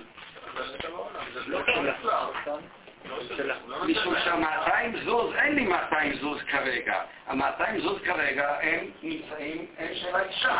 אני לא יכול לקדש 200 זוז. מה יש לי כן כרגע? מה יש לי כרגע? במה כן הייתי יכול לקדש? מה? זכות קביעה. זכות לקבוע. אם הייתי מקדש אותה לא ב-200 זוז, אלא היית מקדש אותה במה? ב-180 זוז אני כן יכול לקדש אותה? מה? למה לא? אם הייתי בא ואומר, אני לא מקדש אותך ב-200 זוז, אבל אני מקדש אותך בערך של ה-200 זוז. אם אני עכשיו רוצה למשל להמחות למישהו את החוב, כלומר, אלחנן חייב לי כסף, אני בא ומוכר את החוב של אלחנן לבניה, ובזה אני רוצה לקדש את האישה. ברור שבניה לא ישלם לי 200 זוז, הוא ישלם לי 150. אז אני בא לאישה ואומר, אני מקדש אותה כבר 150, יוכל לקדש אותה או לא? יוכל לקדש אותה. זאת אומרת, מבחינה זו, כאן הנקודה, בעצם הנקודה מכריעה. לפי הראשונים באמת, ממון חוב עצמו הוא באמת נחשב כמושא ממוני, כממון, כמושא שיש לו ערך, שבאמצעותו ניתן גם לבצע קניין וגם לקדש אישה. מה אם כן הבעיה של מקדש ב-200 זוז? הבעיה במקדש ב-200 זוז היא שאני לא מקדש אותה בערך העכשווי של החוב, אני לא הופך את החוב עצמו למושא כספי ואני אומר, אני מקדש אותך בחוב, אלא אני מקדש אותך ב-200 זוז. דהיינו, באותו סכום שהלוויתי לך, אבל ה-200 זוז הללו שהלוויתי לך אין לי כרגע, משום שכרגע מה שיש לי זה רק הזכות לקבל את ה-200 זוז אחרי חודש, חודשיים, שנה. זה עצמו לא שווה 200 זוז. אם כן, מה שאנחנו נפרש כאן, שלפי הראשונים הללו, וזה הפירוש, על זה חולק גם רש"י מצד אחד וגם רמב"ם ורבותיו, הבעיה במקדש במלווה, שימו לב, היא לא כמו שהתחלנו, שכסף זה מחייב מוחשיות, לא. ההפשטה, הראשונים כבר תפסו את זה כאילו כדבר מובן מאליו. התפיסה של ממון כהפשטה, כממון כדבר שכיר, למעשה נמצאת כאן. כסף זה לא דווקא המטבעות, זה לא האובייקט. גם הערך הכספי המופשט הוא גם כן נחשב כממון שבאמצעותו אפשר לבצע קניינים, אפשר לבצע עסקאות. הבעיה כאן שהוא לא מקדש אותה בערך של ההלוואה שיש לו עכשיו, אלא הוא מקדש אותה ב-200 זוז עצמם, בערך הנקוב של ההלוואה, וזה אין לו 200 זוז. הוא לא יכול לבוא ולומר, יש לי עכשיו 200 זוז, אין לו עכשיו 200 זוז, משום שעכשיו ה-200 זוז הללו הם בעצם נמצאים אצל האישה. מה שיש לו זה החוב, שערכו פחות מה-200 זוז. זאת בעצם האמירה של מקדש במלווה. אבל אם הוא יקדש עכשיו לא ב-200, הוא יקדש עכשיו במחילת המלווה, או בערך שלה, הוא אומר, המלווה הזה עכשיו שווה, יש לי 180, או לך יש מינוס כרגע 180, לא 200, במקרה כזה הוא יוכל לקדש אותה, וזה אותו דבר עצמו בכך שהוא הרווח לזימני. הרווח לזימני יהיה במובן הזה שאני לא מקדש אותך עכשיו במעות עצמם, המעות הן לא עומדות ברשותי, אני מקדש אותך בזכות של השימוש במעות. הזכות של השימוש במעות היא עצמה בעלת ערך כספי. אם אני, נאמר, ארצה למכור אותה בשוק, אז אני אוכל למכור. אם האישה עכשיו תבוא ותאמר, תשמע, הבן אדם הזה, יש התחייבות, שיעבוד של הבן אדם הזה, לתת לי הלוואה לעוד חודש, ואני עכשיו ארצה למכור את ההלוואה הזאת עצמה, הדבר הזה הוא כן יחשב כממון, וכן אפשר יהיה באמצעותו לבצע עסקאות. וזה הפירוש של הרווח לזימני, זה התירוץ של הרשב"א לקושייה של הר"ח, אבל כאן אנחנו מוצאים בעצם את ההבדל העמוק בין רש"י, הר"ח, רבותיו של הרמב"ם ושרשרת של ראשונים, שהם באמת חולקים על התפיסה הזאת של הרשב"א. לפי התפיסה של הראשונים כולם, צריך כאן כסף ואין במובן הפיזי של הדבר. צריכים כאן מלי. ההפשטה איננה נחשבת כממון. ולכן, לפי השיטה הזאת, מה יהיה באמת אם הוא יקדש את האישה לא ב-200, יקדש את האישה ב-150 או ב-180, תהיה מקודשת? לפי השיטה הזאת? לא. איפה אתם רואים את זה? איפה ראיתם את זה? מקווה שראיתם. הרי זה בעצם המחלוקת בין רש"י ותוספות בכתובות. רש"י ותוספות בכתובות בדיוק נחלקו בכתובות ע"ד עמוד א', שם יש מימרה של אמר רב אולה בר אבא, אמר אולה אמר רבי אלעזר, כתובות ע"ד עמוד א', המקדש במלווה ובעל. אז רש"י מסביר, תוספות אומרים, רש"י אומר מקדש במלווה שמחל לה המלווה שהייתה חייבת לו. כלומר, אם אדם יקדש במלווה, יאמר, אני מוחה לך על המלווה, ובכך תתקדשי לי. כלומר, הוא בעצם בא ואומר, אני מחזיר לך את המלווה. לא מקדש אותה במאתיים המקוריים, הוא מקדש אותה בערך של המלווה. אז רש"י אומר שהיא לא תהיה מקודשת, ולפירושו צריך לחלק בין מקדש במחילת מלווה למקדש בהנאת מחילת מלווה. כלומר, לפי שיטת רש"י יש הבדל. אם הוא אומר אני מקדש אותך במחילת המלווה, היא לא תהיה מקודשת. היא תהיה מקודשת רק אם הוא מקדש אותה בהנאת מחילת המלווה, רק אז היא תהיה מקודשת. אז זה התוספות יוצאים חוצץ ומובא שמרי, הוא אומר ככה, לשון מאוד מעניינת הלשון, ולרבנו יצחק אין נראה דשמא אין לחלק. מה אתה מחלק בין מחילת מלווה למחילת הנאת מלווה? הרי זה בעצם אותו דבר עצמו. למה זה אותו דבר עצמו? למה מחילת מלווה ומחילת הנאת מלווה זה אותו דבר עצמו? מהי ההנאה של מחילת המלווה? זה 150. זה, כן, השווי של החוב עכשיו הוא לא 200 אלא 150. אז כשאני מקדש אותך בהנאת המלווה שפירושו קידושים בערך של החוב, זה עצמו הקידושים במחילת המלווה עצמה. זה מה שאומר ארי, ולכן לפי שיטת ארי, אם הוא יקדש אישה במחילת מלווה, אז היא תהיה מקודשת. רש"י חולה. מה רש"י אומר? יש הבדל בין מחילת מלווה למחילת הנאת מלווה. מה ההבדל בין מחילת מלווה למחילת הנאת מלווה? הנאת מלווה זה לא של 150. הנאת מלווה זה משהו... איך רש"י מסביר את הנאת המלווה? איך רש"י מסביר מה זה הנאת המלווה? אצלנו בסוגיה, איך הוא מסביר הנאת מלווה? הנאת מלווה זה 150? לא, זה 200? מה זה הנאת מלווה? הפרוטה. זאת אומרת, רש"י באמת סובר שכאן הוא מקדש אותה בעמלה, מה שקראנו, בדמי אשראי. הוא לא מקדש אותה ב-150. כלומר, לפי שיטת רש"י לא ניתן לעשות רדוקציה של הערך של המלווה, ולכן אין הבדל בין אם יקדש אותה במלווה, יקדש אותה במחילת מלווה. אני רוצה שוב, אני רואה שהמערכת המושגית היא לא ברורה. אני לא יכול לקדש אותה לפי שיטת רש"י. אני אומר, שווי של החוב עכשיו, אם הייתי מוכר אותו ליונתן הוא 150, אני לא יכול לקדש. למה? משום שלפחות ברגע אנחנו נבוא ונאמר שזה לא באין, כלומר אי אפשר להפוך את החוב עצמו ולמושא ממוני. לבוא ולומר החוב עצמו הוא דבר ששווה כסף. הדרך היחידה, וזה הפטנט של הבעיה, לתת לזה רדוקציה למעלה, הנאת מחילת המלווה. מה זה הנאת המחילת מלווה? זה אותה פרוטה שהייתי נותן לאדם שיפייס אותי כדי שאני אלווה לו. לא, כדי שאני אמחול לו, מה? כדי שאני אמחול לו, לא משנה. זה לא פרוטה, זה ברור. או כדי שאני ארוויח לו את הזמן. זה פרוטה. זה לא פרוטה, זה 150. למה שאני אסכים בפרוטה למחול על הכסף? אני נותן לך כסף. לא, פה זה להרוויח זמן, שמה... אני נותן לאבי כסף כדי שאבי ישכנע אותי למחול לך על הממון. עכשיו, כמה אבי יקבל? הוא לא יקבל 150. אבי יקבל את העמלה, את הטרחה, מסוג המאכרים שהם עושים כל מיני דברים כאלה. אז הוא כאן המאכר. המאכר הוא לא יקבל 150. הוא יודע שיש סיכוי שנמחה לו וכן הלאה, אז הוא אומר בוא תנג'ס לו את החבר שלו, פרוטקציה וכן הלאה, תמחוק שם, מה יש? מנהל הבא תמחוק שם כמה אפסים, לא יקרה שום דבר. מתחת השולחן הוא גם ייתן לו, אבל הוא לא ייתן לו את מלוא הסכום, זה ברור לחלוטין. בזה הוא מקדש את אותה אישה.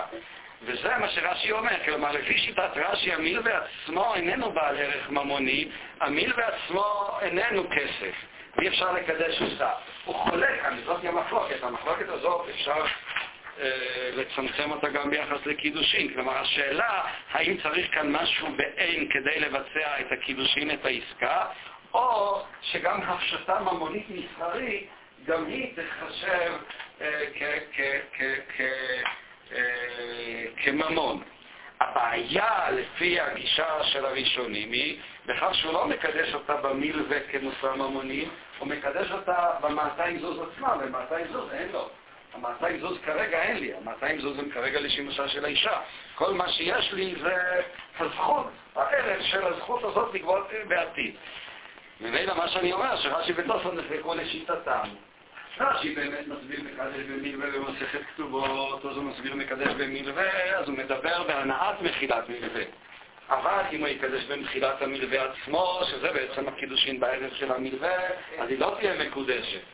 ולכן גם רש"י אצלנו חולק על הרשב"א ואומר שמה שהוא מקדש אותה, הוא מקדש אותה בפרוטה, הוא לא מקדש אותה בערך של המלווה. הפרוטה היא כמובן סכום הרבה נמוך והרבה. הפרוטה זה דמי העמלה של המאכער שמפייס אותי להרוויח עליי את הזמן. מה שאני רוצה לסיים, אני רואה שעוד לא מספיק השתפשפתם כאן לסוגיה, מה שאני רוצה לסיים זה רק נפקא מינה שתהיה כאן בנקודה הזאת אני אסיים.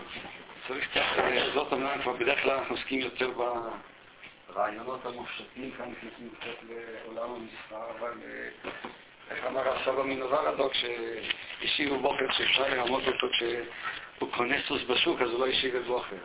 אז זה מתאים מאוד לטעם, מה העניינים? חיוך, מה זה תמיד טוב, מה? זה אתה עושה טוב גם לעצמך, גם לי, מה אכפת לך? אני אומר, זה יותר של חשבונות מסחריים, זה אחר כך מגיע גם לתפיסות העקרוניות, שבהם אני נמשך כאן. אבל גם את הפשוט קצת סופו של חשבון תצטרכו לקבל את דף הבנק, אז תתנו את זה לאישה שלכם, כי לא בטוח שהיא תהיה כזאת שיכולה לקרוא את זה, צריכים לראות את זה לבד. מה? מכל מקום, אני רק אסיים, יש כאן מחלוקת של הראשונים, היא מובאת כאן בתוספות ראש, שאני מקווה שהספקתם לראות את התוספות ראש. רש"י אומר, דרווח להזין את פירוש רש"י, שאמר לה, התקדשי לי בהנאה זו שהיית נותנת פרוטה לאדם שיפייסני על כך. אז לפי רש"י הוא צריך לומר לה מפורש, התקדשי לי בהנאה זו שאת היית נותנת פרוטה לאדם שיפייסני על כך. ונראה לי שאין צריך להזכיר הפרוטה, אלא שאמר לה, הנאת מקודשת לי, ומה שאני מרווח לזמן הלוואתי. במה נחלקו, וכיוון שאנו שומעים שיש באותה הנאה וכו' וכו', אז היא מקודשת. התוספות ראש חולק על רש"י בשאלה אם הוא צריך לומר אני מקדש אותך בהנאת מחילת מלווה, או שיכול לומר אני מקדש אותך בהרווחת הזמן. במה נחלקו רש"י והתוספות ראש? מהי המחלוקת ביניהם? למה לפי רש"י צריך לבוא ולומר אני מקדש אותך בהנאת הרווחת הזמן? למה הוא לא יכול להסתפק, כמו שאומר התוספות ראש, אני מקדש אותך בהרווחת הזמן? מה אתם אומרים? הרווחת הזמן זה הכסף עצמו שלא נמצא. כן. הרי לפי שיטה, אם הוא יאמר אני מקדש אותך בהרווחת הזמן, פירושו של דבר יהיה שהוא מקדש אותה במה? בריבית. וזה לפי שיטת רש"י לא מקודשת. הרי רש"י במפורש אומר שזה לא ככה, לכן הוא צריך לבוא ולומר אני מקדש אותך בהנאת הרווחת הזמן, שפירושו בדמי המאכער. ורש"י הוא צריך לומר את זה במפורש. אבל התוספות ראש שהולך באמת כשיטת שאר הראשונים, אז הוא אומר, הוא לא צריך לבוא ולומר את זה. הבעיה היא שהתוספות ראש מביא ראייה מהגמרא עצמה. הרי הגמרא לקמן באדם חשוב אומרת שהספק של רבא, הספק, הילך מנה והקדש אני לך, אז לא מוזכר, והגמרא אומרת שמדובר פעם בהנאה שהוא מקבל ממנה, ושם באמת, הגמרא אומרת סתם, הילך מנה והקדש אני לך. הוא לא אומר... זה קרוב שמתאים בהנאה, ושם זה יותר קרוב לסוג ההנאה שרש"י מדבר עליהם. זה מה שאני כאן רוצה באמת לדון, זה קשור לסוגיה הבאה, שבאמת גם רש"י יסכים, לפחות בשלב הזה של הגמרא, שהוא לא יצטרך לומר. באמת גם לגבי הרב, רש"י אומר מדין הרב, אז הוא גם כן, וכשנתנו לו, אומר התקדשי לי, והקדש אני לך. אז הוא גם כן לא מזכיר שהוא צריך לבוא ולומר את מקודשת באותה הנאה שההוא מוכן לתת לך הלוואה על פי או משהו כזה. אז רש"י בעצם מצמצם את האמירה שיאמר אני מקדש בהנאה רק לחידוש של הבית. וכל הגמרא של רבא נראה שרש"י לא אומר את הדבר הזה, וזה באמת כפי שאתם אומרים, משום שרק אצל הבית רש"י אומר שהוא מקדש אותה בהנאה של המאכעראי, של המאכער, כפי שאמרתי, בבקשה. אני לא הבנתי, גם לא מעזות אותו, וגם לא מעריף, מאיפה הרב לוקח את התפיסה הזאת שהבעיה שלהם זה לא, כאילו הם, שהראשונים האלה, הם כן תופסים שמוקשטות של ממון עם ממון. למה לא להגיד שהעריף נגיד מה שהוא אמר, שהנאת מלווה, זה הנאה פשוטה, זה קיים בעולם, המלווה לא קיים, זה לא נמצא אצלו. אבל הנאה היא כן דבר מוחשי, ולהגיד את התוצאות, נגיד, אפשר לומר שהוא לא מצריך להזכיר הנאה בפירוש. זה לא אומר שהיא לא מקדשת בהנאה, היא מקדשת בהנאה. הוא כותב אף על פי שלא יזכיר הנאה. זה לא שאין לזה חשיבות, היא מקדשת בהנאה, אבל זה לא... אז אני אסביר. השאלה היא איך הריף או הרשב"א לפחות עונה על השאלה של הרב. אבל הרב שואל שאלה טובה. הרב שואל שאלה, איך אני יכול לבוא ולומר שהמעות לא נמצאים ואני מקדש את אותה אישה בהנאה של המעות? אם אני לא יכול לתת לך משהו, אז לא רק שאני לא יכול לתת לך את המשהו, אני לא יכול לתת לך גם את ההנאה מאותו משהו. אני כן יכול. אבל אני לא יכול. פה מדובר במקרה שכן יכול. פה הוא לא יכול לתת את המלווה, כי המלווה לא אצלו, אבל את ההנאה הוא כן יכול לתת. איך הוא נותן לך את ההנאה? מה זה ההנאה? ההנאה כאן... אז כאן זה התירוץ של רש"י. לפי רש"י הוא נותן לה את השירות, את הסיפוק, את השמחה, את השווה פרוטה. אבל הראשונים כולם מפרקים על רש"י. אף אחד מהראשונים לא מפרש כמו רש"י חוץ מהתוספות, וגם התוספות עושים את זה רק בגלל השיקול של הריבית, לא בשיקול של ההלוואה. כל הראשונים חולקים, הוא אומר הוא מקדש אותה בהנאת מלווה, פירושו מקדש אותה בריבית. אתה רואה את זה מהקושייה הבאה של הרשב"א, למה אין כאן ריבית? לפי שיטת רש"י לא שייך כאן ריבית, אבל הוא לא מקדש אותה כאן באגר הנאת, הוא מקדש אותה בדמי העמלה. לכן, אבל זו לא השאלה שהרשב"א שואל. הרשב"א שואל את השאלה, לפי הראשונים כולם הוא מקדש אותה בערך של השימוש במעות. זה הנאה. הנאה זה הנאה כמו שאני בא ונותן לך חפץ ואומר, אני נותן לך עכשיו להשתמש בזה. אני נותן לך את הנאת החפץ. מה פירוש שאני נותן לך את הנאת החפץ? אני נותן לך את השימוש בחפץ לתקופה מסוימת. כל הראשונים פרשו ככה. ואז השאלה של הרח היא שאלה שעומדת בעינה. איך אני יכול לתת לך הנאה מדבר בלי שתן את הדבר? התשובה שאני אומר, אני נותן לך את הזכות, והזכות עצמה היא דבר שאני נותן לך. הזכות עצמה היא אמנם דבר מופשט, אבל הדבר המופשט הזה עצמו, הוא עצמו נחשב כממון. זה ההסבר של שיטת הרשב"א והראשונים, שכאמור חולק על רש"י ועל הרך, שהוא כבר, הוא בעצם פתאום התחילה של שאלת של הראשונים, זה מאוד יפה לראות את הרך, ולאחר איך התפתחה כאן התפיסה. בהתחלה יש את הרך, לאחר מכן יש את הפירוש של ארי מיגש ואריך ומהדורה כמה, שמובא בתוספות ריד ובריא הזקן, ולאחר מכן מובא פירוש של אריך, ולאחר מכן הפירוש של הרמב"ם, שכל אחד בעצם מתמודד עם אותה בעיה ומנסה למצוא פתרון יותר טוב, כיוון שמה שהרח אומר זה דבר באמת מוזר, שמדובר בארבע חזינה שמחזירה לי את המעות ועוד פעם, וגם כאן יש משהו מאוד עמוק בתוך הדבר הזה. הרשב"א שואל באמת שזה לא פשט הגמרא, זה משהו שואל על הרח. זה ביחס לשאלה הראשונה. ביחס לשאלה השנייה, רק אני אסיים את מה שאלחנן שאל, הבעיה שלי היא לא בתוספות, שאומרים בתוספות וורש ובראשונים שאומרים שלא צריך לומר, הבעיה שלי היא רש"י. למה צריך לפרש הנאה? למה הוא אומר, אני מקדש אותך במלווה, ופירושו במחילה של המלווה, למה צריך לבוא ולומר, אני מקדש אותך בהנאה? מה היא הבעיה? התשובה היא שרש"י לשיטתו, זה ממש מתבקש, שהוא לא מקדש אותה בזה שהוא נתן לה את המלווה במחילת המלווה. וכך היא באמת לא תהיה מקודשת, הוא מקדש אותה בפרוטה. הפרוטה היא הסיפוק שאתה מדבר עליו, זה הסיפוק מהשירות. זה הנאת המלווה לפי הראשונים היא הריבית, הערך של המלווה. לא הסיפוק בזה שנתנו לה פרוטה, שרש"י נותן לזה את התרגום, והפרוטה שהייתה משלמת לאותו אדם. הראשונים חולקים, ורש"י לשיטתו באמת אומר שבכך הוא מקדש, אבל עכשיו צריך לבוא ולומר, אני מקדש אותך בזה ולא בדבר אחר. אתה מחלק אבל את רש"י מהשאלה של התוספות של הריבית, אבל כל דבר בנתית בקריבית. התשובה כאן לפי שיטת רש"י, ראשית כל, עד שאנחנו הולכים לרש"י, הרי הריבית הקצוצה היא הרבה יותר בעייתית לפי הרשב"א. התשובה היא ברורה, וזה מה שהרשב"א מביא בשם הרייבד, אז אולי כבר אסיים גם בנקודה הזאת, מקווה שלא מעיף אתכם יותר מדי. כפי שנאמר כאן, רש"י מזכיר כאן, רש"י, זה לא רש"י, זה לא עכשיו לפי הרשב"א. טוב, נמשיך בזאת של השיעור הבא גם לרש"י. לא כעס, ולא מידי יעיד. אז בראשונים, אז האחרונים הסבירו, וזה ההסבר, יש כאן שני הסברים. הסבר אחד, שאם בכלל השאלה עם ריבית לא קצוצה, שלא קצץ אותה בזמן ההלוואה, זה נדון בהרחבה גם כן, היא נחשבת כריבית או לא.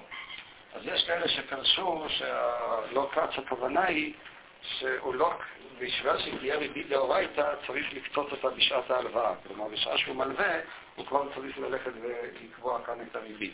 אבל אם תוך כדי הלוואה, נגיד ממוצעת, אחרי שכבר הלווה, הוא בא ואומר לי, טוב, בוא תשלם לי עכשיו את הריבית, הדבר הזה לא יחשב כריבית קצוצה. זאת שיטה של הרבה ראשונים שאנחנו נראה אותה בהמשך.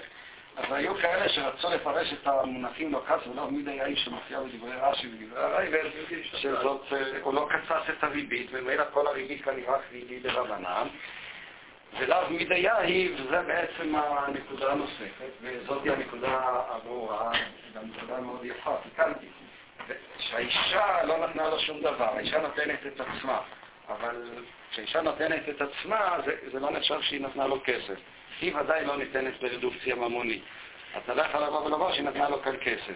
אז כיוון שזה גם לא ריבית קצוצה, וגם לא מידי האי, והיא לא נתנה לה את עצמה, אז במקרה כזה, השאלה שאורי שואל בבצדק, אבל סוף סוף יש כאן את הפרוטה שהוא חסך לעצמו. הבעיה היא גם ששיטת רש"י הראשונים שאסור לשלם ריבית, לאו דווקא אם קצת אותה בזמן הפירעון. לכן ההסבר שנראה בשיטת הרייבד שכיוון שהוא לא אמר במפורש, לא נקב כאן סכום פרוטה או איזה סכום שהיא תשלם לו תמורת ההלוואה. הוא רק עושה מין עסקה כזאת. הוא אומר, אני מקדש אותך בכך שנתתי לך את ההלוואה, אף על פי שהמשמעות של הדבר היא ריבית, כיוון שבסופו של חשבון לא ניתנה כאן ריבית, משום שהאישה איננה ערך ממונית, בסופו של חשבון העסקה בוצעה בצורה כזאת שהיא לא נתנה לו כסף תמורת ההלוואה, אלא היא נתנה לו דבר שהוא שווה, אמנם הרבה, היא נתנה לו את עצמה, אבל בכל מקרה היא לא נתנה לו כסף, אז דבר כזה לא נחשב כריבית, כיוון שהוא לא קצץ במפורש.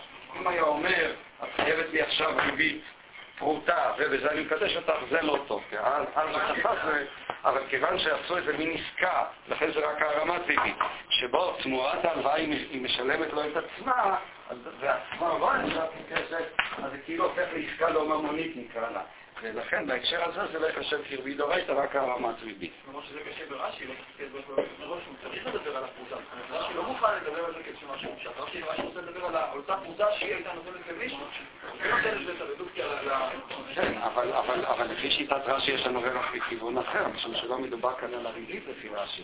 לפי רש"י מדובר רק על דמי המאכער, אז באמת נכון שגם דמי המאכער חשבו כריבית, אבל בסיטואציה הזאת, הרי רש"י כבר עמד הרב גולצמן מאוד יפה. רש"י מזכיר כאן ביטוי כפול, בהתחלה אומר שהיית נותן פרוטה ואפילו לאגר נטר לא דע מכלל. ואחר כך אומר לו כץ, מה זה ואפילו לאגר נטר לא דע מכלל? מה פירוש הביטוי הזה? אז זה בדיוק הוא מתכוון, שזה לא אגר נטר, זה לא ריבית. אז באמת נכון שבדרך כלל זה אסור משום שזאת ריבית סמויה תחת כותרת אחרת, אבל בהקשר הזה שלא כץ זה לא מידי האב וזה לא דומה לאגר נטר, אז דבר כזה לא יחשב כריבית. טוב רבותיי, יש כאן אני רואה הרבה מה לעשות, מקווה בעזרת השם שיעור הבא נמשיך.